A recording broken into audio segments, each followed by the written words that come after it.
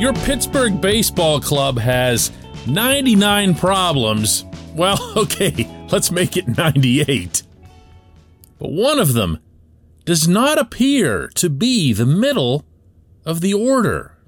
Good morning to you. Good Wednesday morning. I'm Dan Kovacevic of DK Pittsburgh Sports, and this is Daily Shot of Pirates. It comes your way bright and early every weekday if you're into football and or hockey. I also offer up daily shots of Steelers and Penguins right where you found this. I was over at PNC Park last night covering the Pirates' 8-6 victory over the Cubs. They had to rally back. Mitch Keller gave up a bunch of runs, gave up a lead. Bullpen came in and was outstanding. Everybody, all the way to the back, David Bednar and Chris Stratton finishing off the job. But the big blow still came way back in the first inning, and that's when Colin Moran hit a 3-run homer right after Brian Reynolds had doubled. And that's been kind of a pattern this season. Reynolds obviously having a tremendous year, but right behind him, for the most part, has been Moran. And when you look at Moran's numbers for the season, the counting numbers aren't going to blow anybody away. Actually, none of the numbers will. He's at exactly 300 at-bats for the year, which is the defining number of his 2021. But with that, he's got a .267 average, 10 home runs, 50 RBIs, 747 OPS.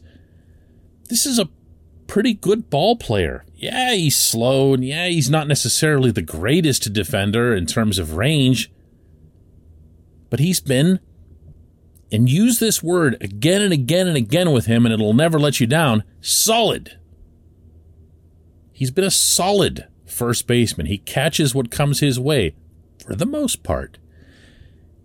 He's been a solid hitter in terms of production, for the most part. He's been a solid hitter when it comes to power, and that one probably applies better than for the most part. If you give him a 500 at-bat season, you could be looking at, with a simple doubling here, 20, 22 home runs, whatever, and he'd be somewhere up in that range of, 85, 90 RBIs, right around where you'd want somebody to be out of the middle of your order. For whatever reason, he's always, since he came to the Pirates in the Garrett Cole trade, he's always seemed comfortable with men on base. I asked him about that after this game. What is it that makes that happen for him? I don't know. Just maybe a little bit better focus. There's more of focusing on just getting the job done. I don't know.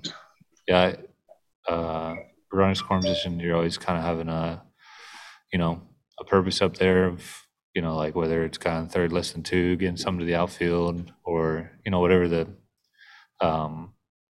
situation calls for to get the run in. So I think just trying to lock in on focus.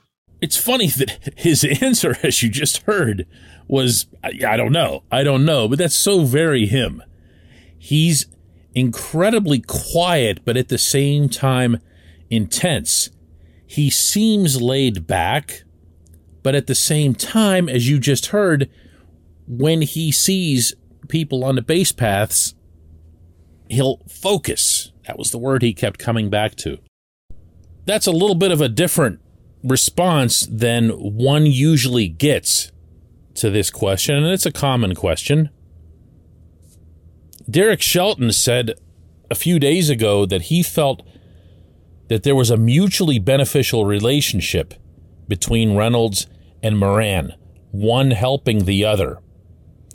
That's not the most popular stance these days in the baseball world, where advanced analytics have really tried hard to debunk what they feel is a myth of protection in the lineup.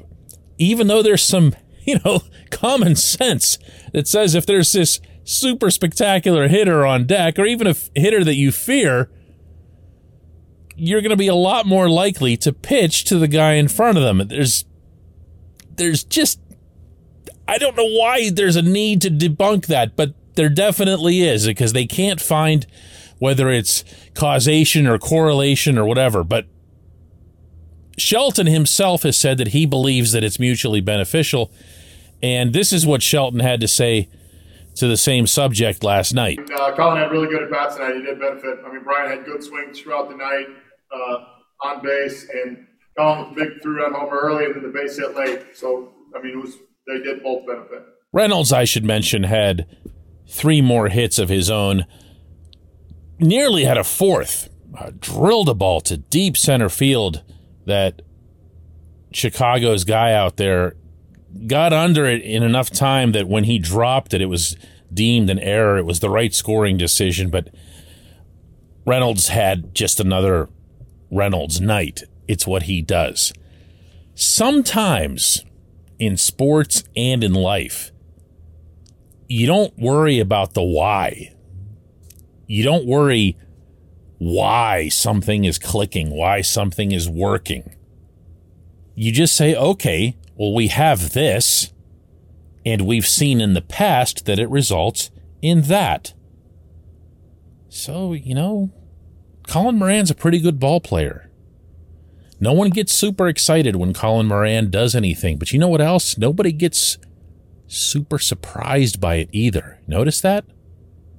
In this game alone, 3-run homer, RBI single, reached base 4 times. And it's just like, well, yeah, he can do that. All that, and the Pirates still hold his rights through arbitration for another couple of years, so he's not going anywhere. So, not all things are terrible heading into 2022. When we come back, just one question.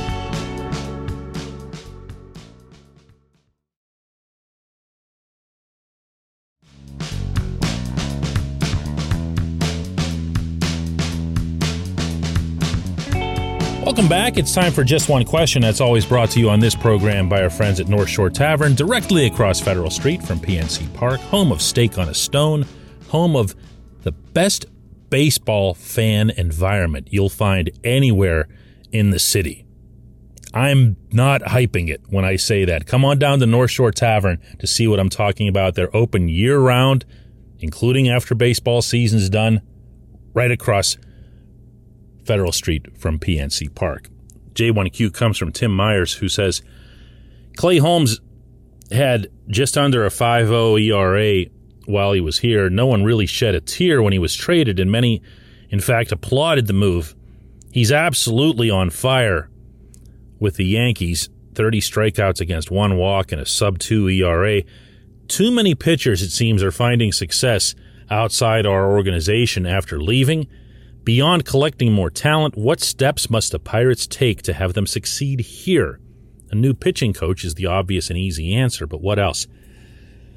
Tim, no. I probably could have left that one there, but Oscar Marin has come under a heavy criticism on this program. I am nowhere near convinced he is the guy to lead this pitching into the future based on the precious few examples we've seen of guys getting better under his watch. The irony of the example that you just cited is Oscar gets all, or almost all, of the credit for Holmes. I knew this was going to happen.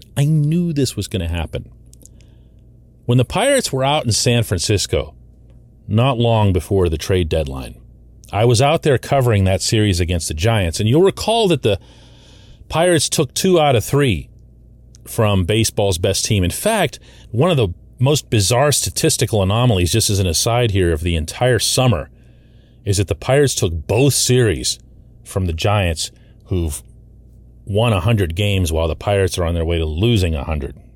Baseball, huh? But part of the reason the Pirates won those first 2 games, the Friday and Saturday games, was that Holmes was outstanding. And I remember vividly sharing that on this show, in my writing, and saying, I'm not sure what just got into him out here, but he just smoked these guys. It wasn't even interesting. He was throwing a heavy sinker that was diving under bats. And you could just tell from the body language of Jacob Stallings behind the plate that he knew he was catching something special. This transformation, Holmes, did not occur in the Bronx. It occurred with the Pirates. And this is actually the kind of thing that you want the Pirates to be doing on a regular basis. Make someone better, raise their value, and then, as long as you're in this building phase, get real pieces back. There is still no one in the industry who's looking at that Clay Holmes trade and thinking, oh man, the Pirates got hosed. Yeah, Hoy Park's been something of a disappointment. He started off great, and then he really cooled off, but nobody's given up on him yet either. He hasn't had anything approaching a full season in the majors yet. And there are other pieces that came along in that. So I hear what you're saying, and I am no fan of Marine's work to date. But this is the one time I'll come to bat for him, because Holmes is one of the very few guys he actually made better. And it's to his credit that Ben Cherington was able to get something for Holmes at the deadline. I appreciate the question. I appreciate everybody listening to Daily Shot of Pirates. Let's do it again tomorrow.